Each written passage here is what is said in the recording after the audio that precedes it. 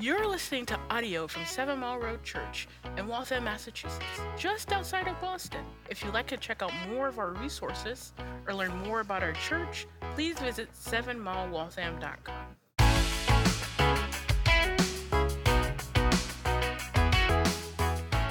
What would you say is the most important thing about you? Right?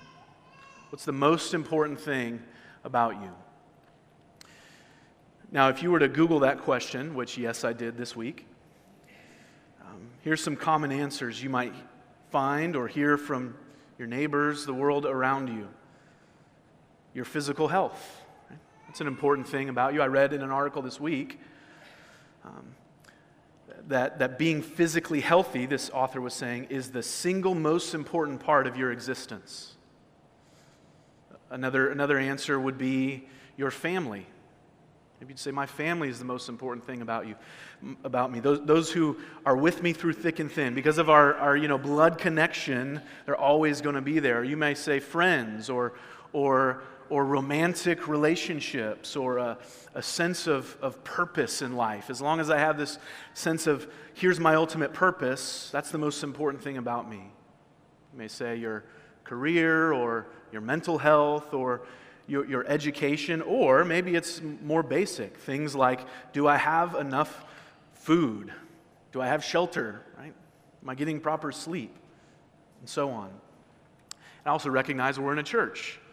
So when you hear a pastor ask that question, maybe you thought, well, the most important thing about me is my religious life. It's following Jesus.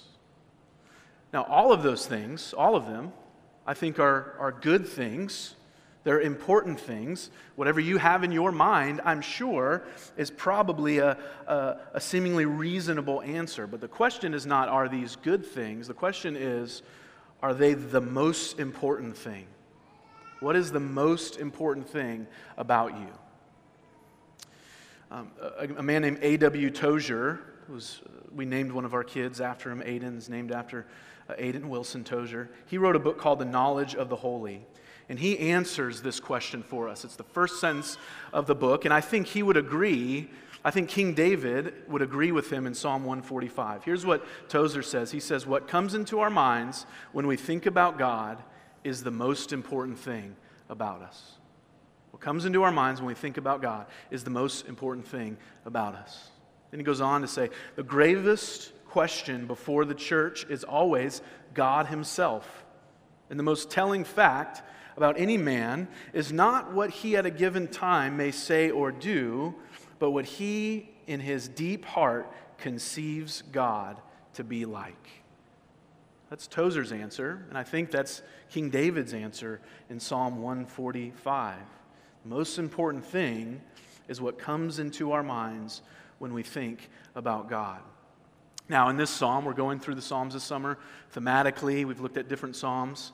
This is a psalm of praise, and here what's happening is King David, he's so overwhelmed by the character of God. That's really the theme of this psalm, the character of God. He's so overwhelmed by it as he thinks about it that he just overflows with praise. So I think if we had King David here right now and we were to say, hey David, maybe we wouldn't be that informal. Maybe we would say, Your Highness King David. I don't know what we'd say, but if we said, David, what's the most important thing about you?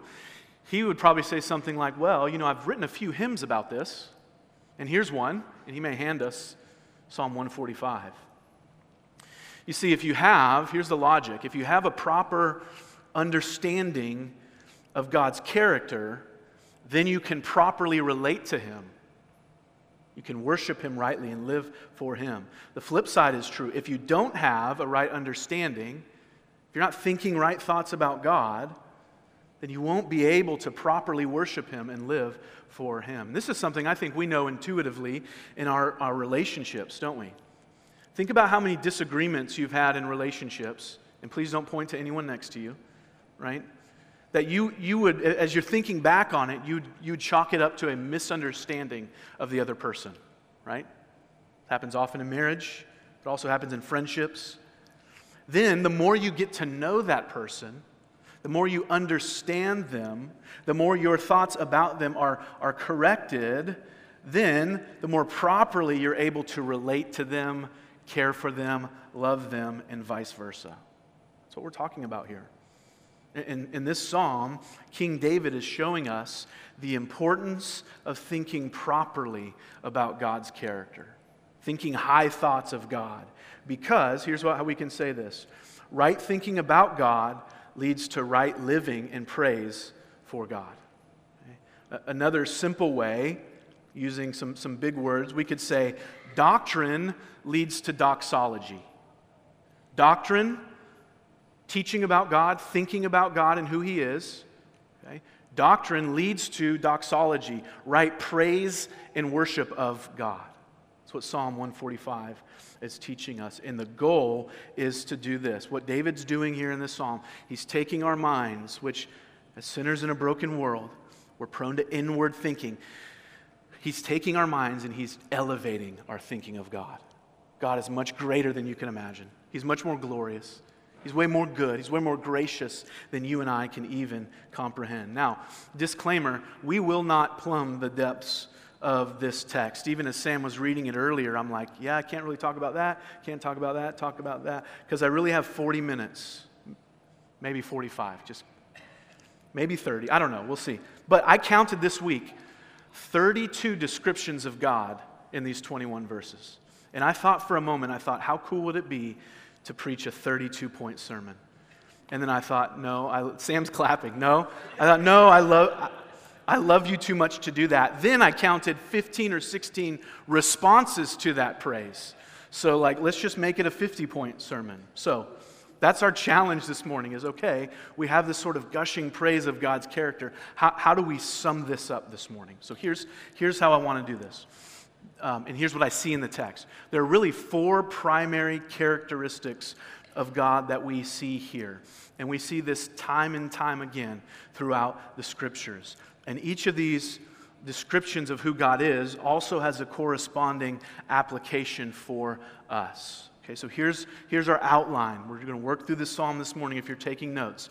Here's what we see. First, we see the greatness of God, which means we can surrender control to Him. Second, we see the glory of God, which means we don't have to fear others. Number 3, we see the goodness of God, which means we can find our satisfaction in Him.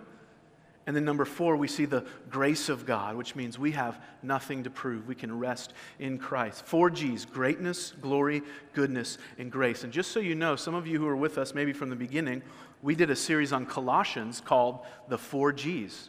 And we looked at the greatness, the glory, the goodness, and the grace of God. This is something we've talked about in the life of our church before. It's something we've been really helped by a book by Tim Chester called You Can Change, that draws out how we see this, not just in one psalm, but we see it all over Scripture. Okay? So that's how we're going to reflect on God's character this morning. So let's start with number 1. What do we see here? First, we see the greatness of God. Greatness of God. Verse 1, a song of praise of David. I will extol you, my God and King, and bless your name forever and ever. Stop right there. What does extol mean? It means to lift high the name of God. Jake kicked us off with like a 1990s worship throwback this morning. Lord, I lift your name on high. Right? What does that mean? That's what it means to extol something. It's to lift high the name. So pick your favorite sport. What happens when that championship team wins? They take that trophy, whether it's the Commissioner's Trophy, the Stanley Cup, whatever it is, and what do? They lift it high. Right? The MVP takes it, lifts it high, passes it on, and then if you're in Boston, what do? They fire up those duck boats. Everybody goes downtown, and they parade through town with the trophy, and the players are high and lifted up, and the trophy is high and lifted up, and people are, what are they doing? They're extolling this victory. Right? And David says, I am lifting high your name, God. I'm lifting you up for all to see, because your name, your praise is high above all other names and high above all other praise. You alone are worthy of being extolled, being exalted, being praised. Then he tells us who this God is. He says, He is my God and He is King. He's King. This speaks of his sovereign rule over all things. Remember who's writing this. A king is writing this. So David himself knows what it means to be king. It means you have total rule. A king is sovereign over a nation. David could say anything he wanted to happen, and it would happen. We may think on a smaller scale, a CEO is the highest ranking person in the company, right? They have the most control, but even they are controlled by a board, right? A commander of an army is the highest ranking, the highest commander, right? But even that person is under a higher authority. But here David says, you, God, you outrank all authorities. You are king. You're the King of kings. And notice how personal he makes it. He doesn't just say you're a king. He doesn't just say you're the king, but he says, you are my king. Friends, you and I are not sovereign over our own lives, are we? We're not in control over our lives, ultimately. I'm not the king of my existence. My great God, the King of kings, he is the boss. And there's no one like him. And so David starts the psalm by acknowledging the greatness of God's authority, his sovereign authority over his life. And he responds in praise. Verse 2, every day I will bless you and praise your name forever and ever. Notice that. He says, every day, meaning here and now, I'll praise you, but also this praise of this great God isn't just for today, it's for every day, and it's for forever and ever. It's for all eternity. Because there's only one eternal king, the God of Abraham, Isaac, and Jacob, Yahweh. Now he goes on in verse 3, not only is this great God the sovereign king, but also his greatness is unsearchable. Verse 3, great is the Lord and greatly to be praised, and his greatness is unsearchable. Verse 4, one generation shall commend your works to another and shall declare your mighty acts. Verse 6, they shall speak of the might of your awesome deeds, and I will declare your greatness. Now, what does it mean that his greatness is unsearchable? Well, I'm sure, have you ever had the situation where you've encountered something that so stretches your mind, you're like, I need a break, I can't think about that anymore? Yeah, it happens to me very easily with a lot of things. Some of you, when you tell me about what you do for a living, I tune in for about 45 seconds, and then I just go, I have no idea what you're talking about, right? Because of your intelligence, you engineers and biologists and all these things. One common area this happens for me is when I think about the cosmos. Hopefully this happens to all of us, right? The vastness of space. When I start hearing people much smarter than me tell me things like, hey, did you know that there are at least 100 billion galaxies? I just go, no, I didn't know that. And now my head hurts, right? Or did you know that it would take some 2 million light years to reach the next closest galaxy? And I go, no, I thought light year was a Pixar character. Right? They're like, no. Did you know that 1 light year is nearly 6 trillion miles? My brain just taps out. I go, you're talking about something that is unsearchable to me. We see this all over Scripture, right? Particularly with the created world and the cosmos.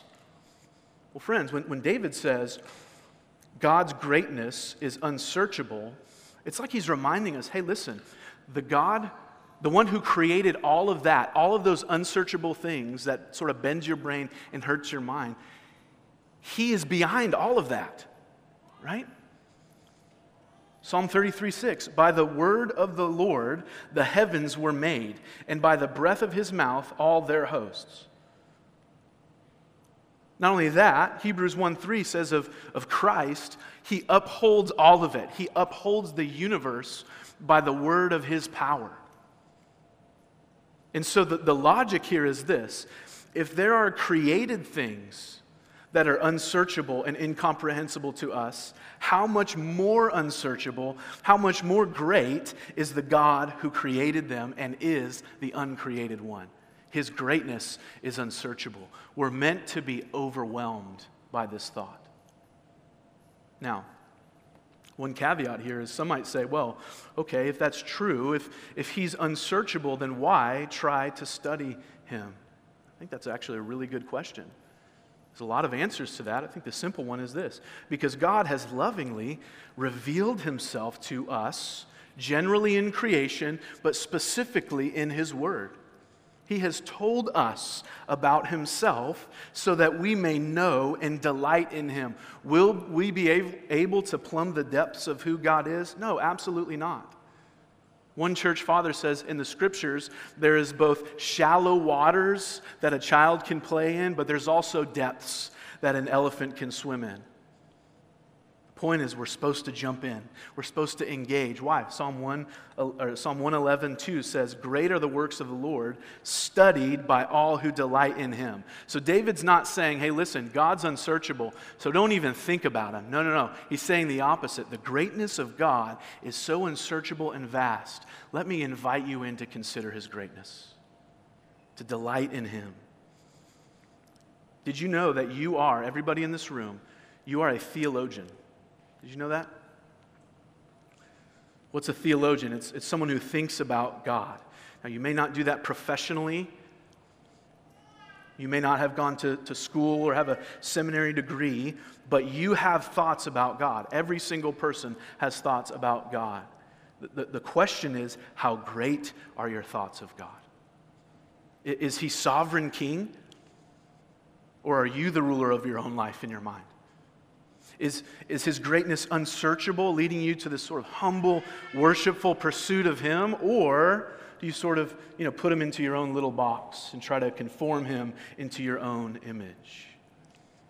See, friends, our God is great, and there are so many applications to this in our own life, but here's the primary one I want to consider this morning.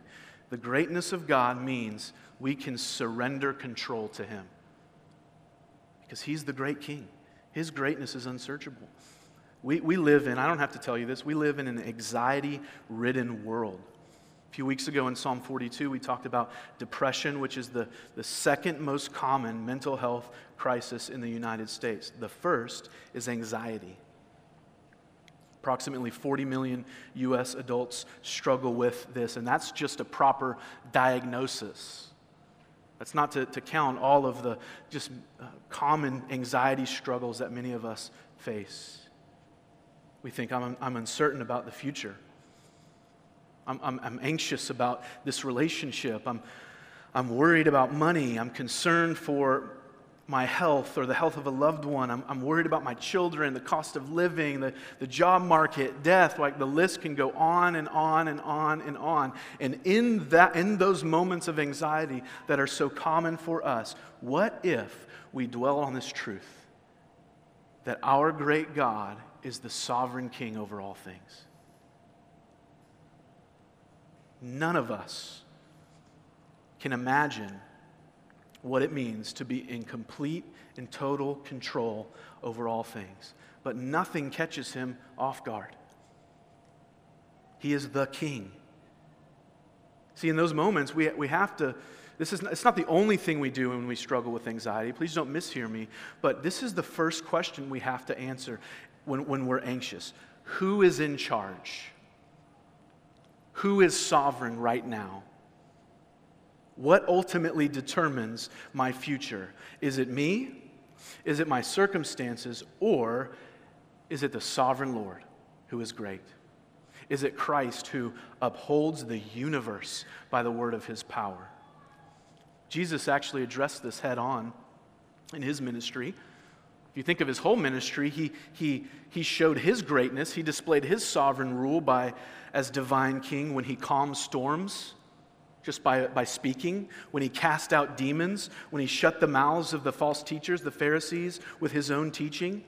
He displayed his greatness in those ways, but he also taught specifically on this very thing, that God's greatness and his sovereignty are an antidote for our anxiety. Where did he teach on this? Well, Luke chapter 12, verses 25 through 31, he said this: "And which of you, by being anxious, can add a single hour to his span of life? If then you are not able to do as small a thing as that, why are you anxious about the rest? Consider the lilies, how they grow. They neither toil nor spin, yet I tell you, even Solomon in all his glory was not arrayed like one of these. But if God so clothes the grass, which is alive in the field today, and tomorrow is thrown into the oven, how much more will he clothe you, O you of little faith? And do not seek what you are to eat or what you are to drink, nor be worried, for all the nations of the world seek after these things, and your Father knows that you need them. And he says this, instead, seek his kingdom, and these things will be added to you. Church, our God is the sovereign, great King, which means we can surrender control to him. That's number one, the greatness of God, which means we can surrender control. Moving on, number two, we also see here the glory of God. The glory of God. Verse 5 says, on the glorious splendor of your majesty and on your wondrous works I will meditate. Verse 10, all your works shall give thanks to you, O Lord, and all your saints shall bless you. They shall speak of the glory of your kingdom and tell of your power, to make known to the children of man your mighty deeds and the glorious splendor of your kingdom. Now, what is the glory of God? We actually talked about this back in June when we were looking at Psalm 19, and it's really hard to define glory. It's something that's easier to experience, right? You're standing on the edge of a Grand Canyon or a vast ocean, and you sort of sense this glory, right? We catch glimpses of it in that way. But if we're going to put a simple definition around the glory of God, we can define it this way. The glory of God biblically is his perfect character on display. So it's who he is, but then it's displayed to those around him. That's the glory of God. It encompasses all of his beauty, his holiness. It's not only that he's glorious, but he's uniquely glorious, which is what makes him so glorious. There's no one like him. He's the only one worthy of praise. Now, what would we say is maybe the most common response when we say God is glorious? Well, I think we might say, well, it's to praise him, right? It's to sing to him, or maybe to thank him. But when we come to the Scriptures, we see a more common initial response to the glory of God. We see a glimpse of it here in verse 19. The biblical response when someone's overwhelmed by the glory of God is this word fear. This word fear. Verse 19 says, he fulfills the desire of those who fear him. Now, we use this word differently in our day. We think fear, we think of being scared, being frightened. Maybe we think of a horror movie, which I don't watch.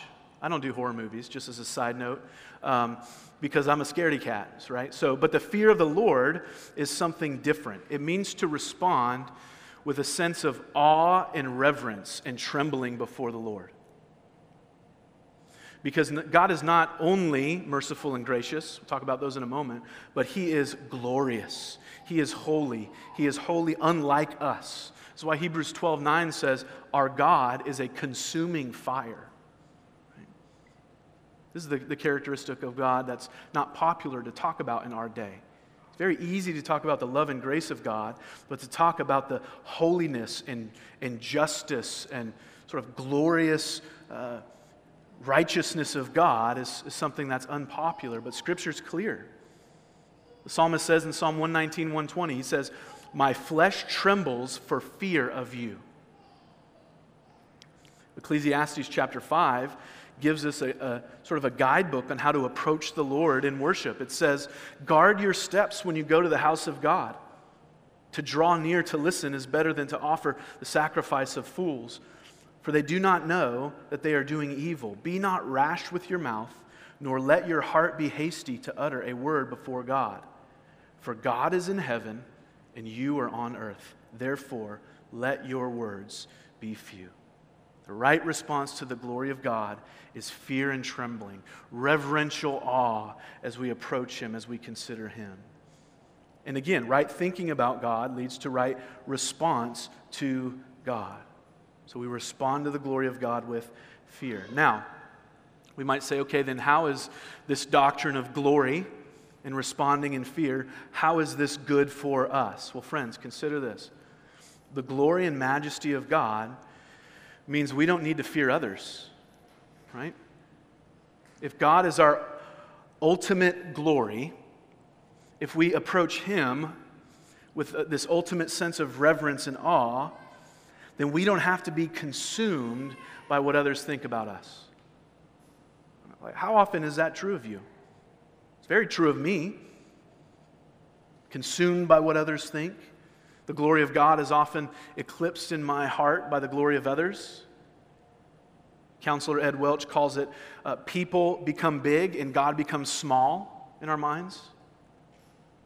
We could call it people-pleasing or being paralyzed by the fear of man. I wonder if that's a struggle of yours. What does that look like? Well, you withhold saying true and hard things to others because you don't want others to think less of you. Right? You're paralyzed by the fear of man. You have a difficult time saying no or setting boundaries with people. And when you do say no, you feel guilty about saying no. You're like, I should have said yes. What are they going to think of me? You're consumed with the glory of others. You had a hard time asking for help because you don't want others to think you're inadequate. Or you pretend to agree with people even when you think differently because you don't want them to be your enemy. Right? Many of us are consumed by this people-pleasing, it's this fear of man. And notice what happens when we walk in the fear of man instead of the fear of the Lord. Not only do we take God's glory and put it it's out of the picture, we stop loving others well. Right? If you're a people pleaser, and I say this as a recovering people pleaser, you're actually not loving others well. It can look that way. It can look like you're there to serve, but you're actually sort of just using them as a means to an end, to get this sense of glory, to find approval in them. Friends, what if you were so overwhelmed by the glory of God and His thoughts of you, if you stood before Him in reverential awe so much that you weren't guided or consumed with what others think? Then you'd be free to love God well and to love others well. Now, our world would say, well, listen, if you struggle with people-pleasing, fear of man, you need to build up your self-esteem. And David would come along and say, no. You don't need self-esteem. What you need is a bigger vision of God's glory. So you can understand yourself rightly. And so you can love others well. Here's a great question from the Apostle Paul. I think if you study the Apostle Paul's life, he was likely, we don't have a lot of before Christ stuff from him, but he was likely a people pleaser.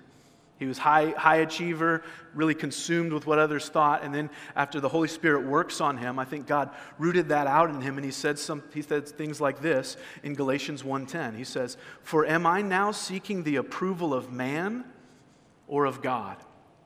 Or am I trying to please man?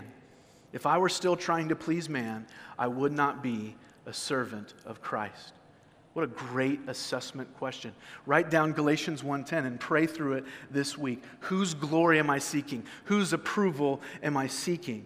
If I find my full approval in the glory of God, then guess what? I'm going to be freed up to be a servant of Christ and to love those around me. Friends, because God is glorious, we don't need to fear what others think of us. We can rightly fear God above all.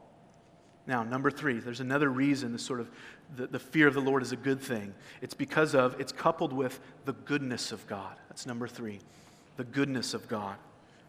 Verse 7 says, "They shall pour forth the fame of your abundant goodness and shall sing aloud of your righteousness."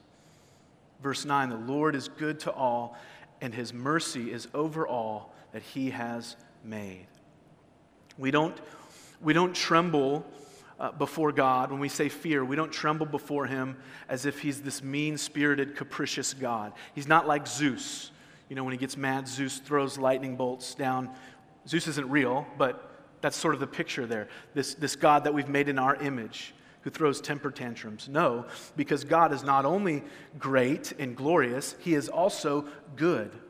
We worship a God who is good and righteous. So to say that God is good means that He does no evil. His moral character is completely righteous. He's incapable of sin. It's closely related, the goodness of God is closely related to his justice. He punishes evil and he holds those accountable for injustice because he is a good and just God. He doesn't sweep those things under the rug. And this goodness means that we, and the psalm emphasizes this, we can find our ultimate satisfaction in him. Look at verse 16. It shows us that he extends goodness to all for the common good. It says, you open your hand and you satisfy the desire of every living thing. Not just his children, but God provides all. Scriptures say he makes the rain fall on the righteous and the unrighteous. Then in verse 19, he shows us that this is also, there's a special extension of his goodness. He fulfills the desire of those who fear him, those who worship him rightly. Now, the way we primarily talk about goodness seems to relate to pleasure, right? We say, oh man, that was a really good meal. Or, that movie was so good, you have to see it. Or we might ask a friend, hey, do you have any good book recommendations for me? Or any good bands to listen to? Things like that. We're talking about an experience of pleasure. And when we use that word, we're referring to a level of satisfaction. I think that's good. I think that's right. As creatures made in God's image, when we talk about good things, we're saying, when I experience this level of satisfaction, it's a good thing.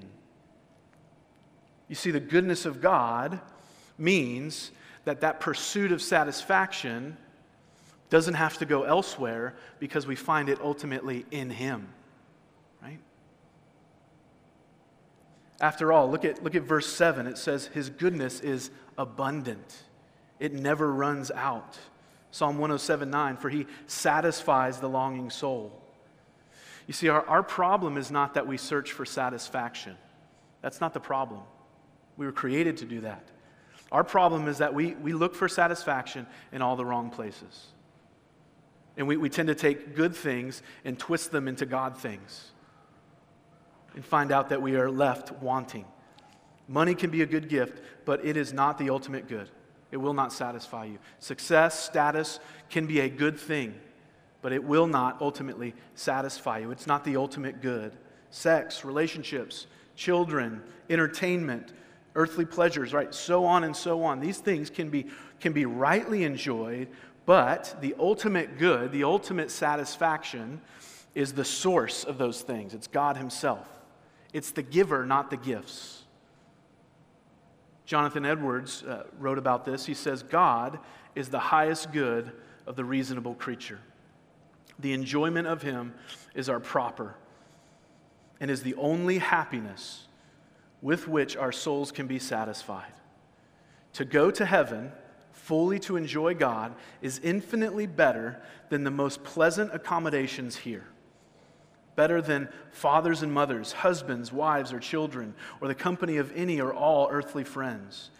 Listen to this illustration he gives. He says, these are but shadows, but the enjoyment of God is the substance. These are but scattered beams, but God is the sun. These are but streams, but God is the fountain.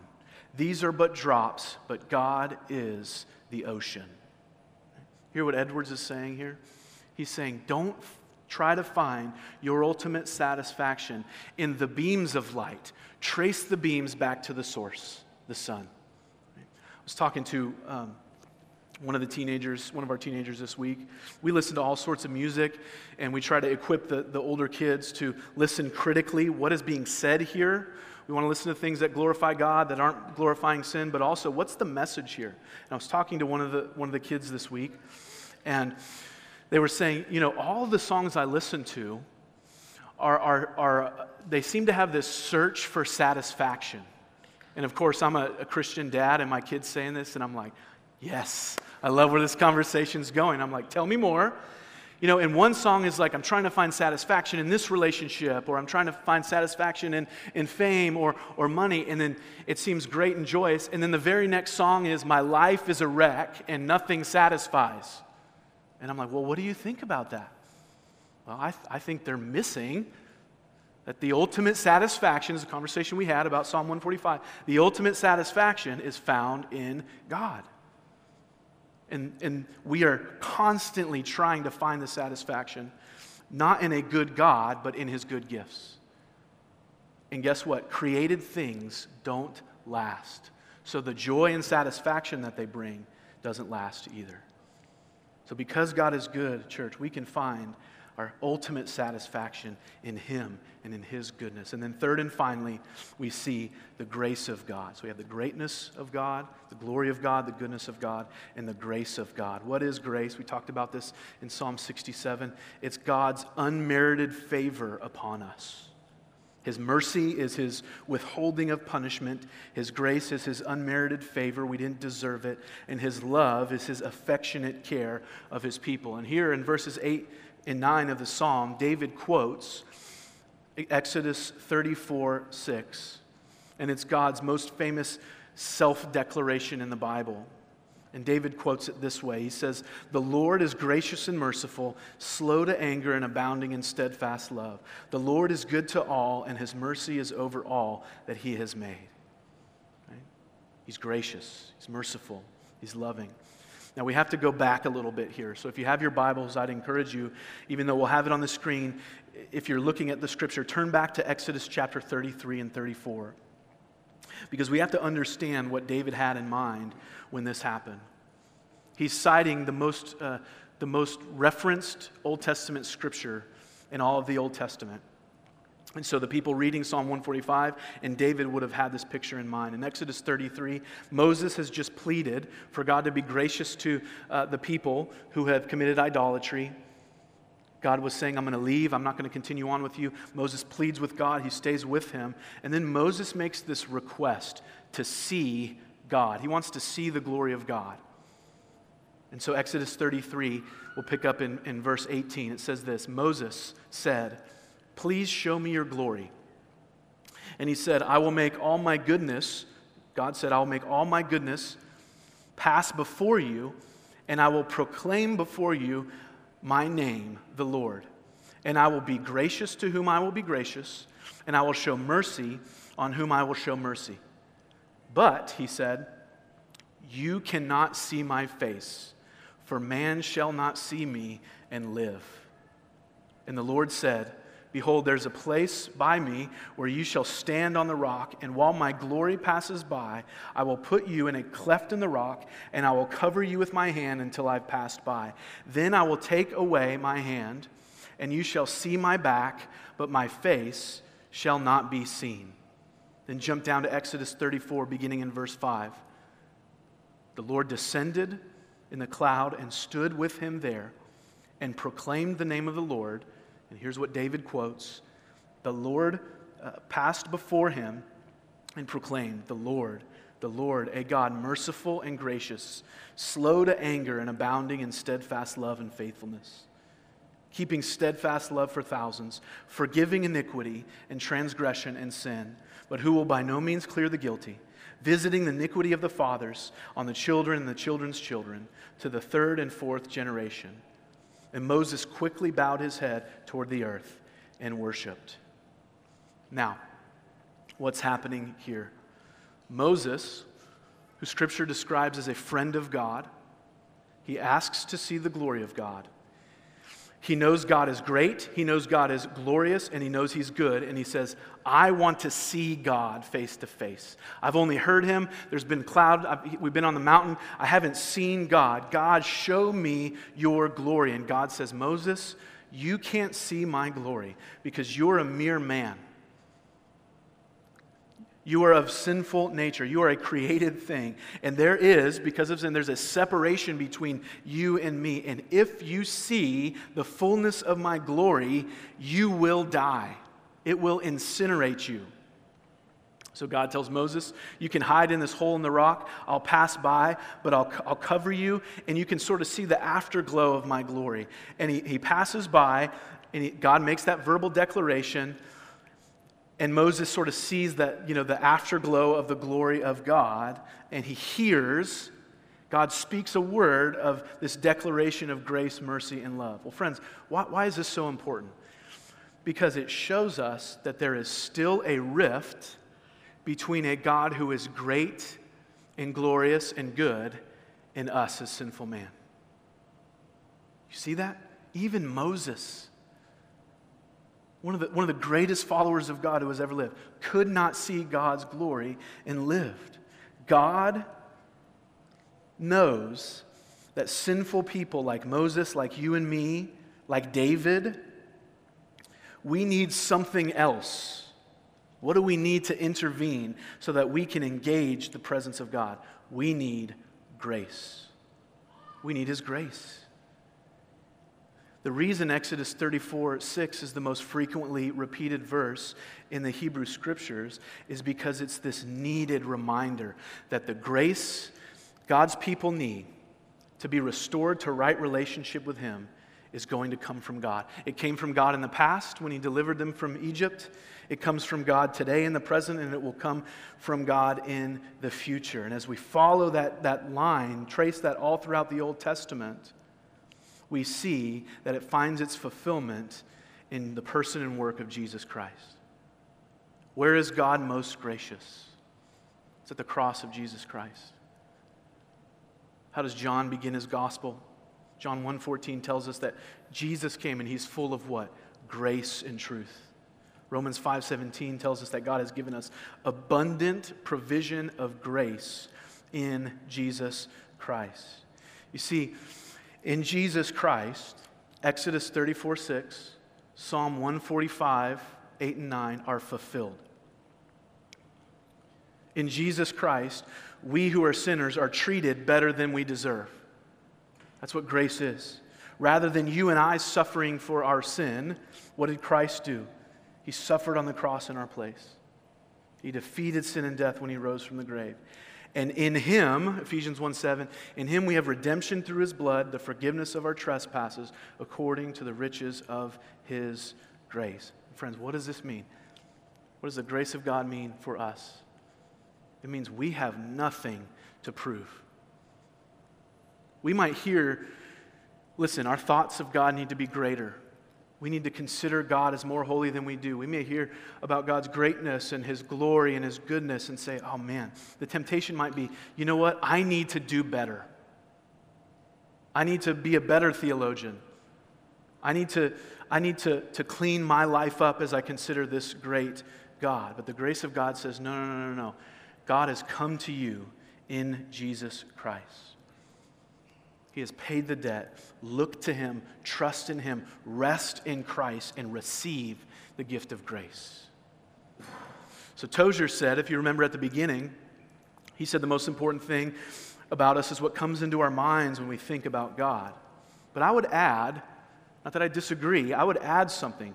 Equally important is not just what we think about God, but what does God think about us? And what does grace do? It answers that question. C.S. Lewis put it this way: indeed, how we think of Him is of no importance except insofar as it is related to how He thinks of us. It's written that we shall stand before Him, appear, shall be inspected. The promise of glory is the promise, almost incredible and only possible by the work of Christ. That some of us, that any of us, who really chooses, shall actually survive that examination, shall find approval, shall please God. To please God, to be a real ingredient in the divine happiness, to be loved by God, not merely pitied, but delighted in, as an artist delights in his work, or a father in a son, it seems impossible, a weight or burden of glory which our thoughts can hardly sustain. So how does that happen? It happens through grace. Those who receive His grace by faith. What does Psalm 145 tell us? It tells us that He is gracious towards us, merciful, slow to anger, abounding in steadfast love, faithful, kind. He'll uphold you when you fall. He'll be near when you call. He'll save you. He'll preserve you to the end, defeat all of your enemies, and welcome you into His open arms. Not because of anything you and I have done, but solely because of the person and work of Jesus Christ. So friends, you and I, in Christ, we have nothing to earn and nothing to prove. So let's receive His grace today. As we consider the greatness of God, the glory of God, the goodness of God, and the grace of God, may we be overwhelmed at what Christ has done for us, that we can know these things and rightly respond in praise.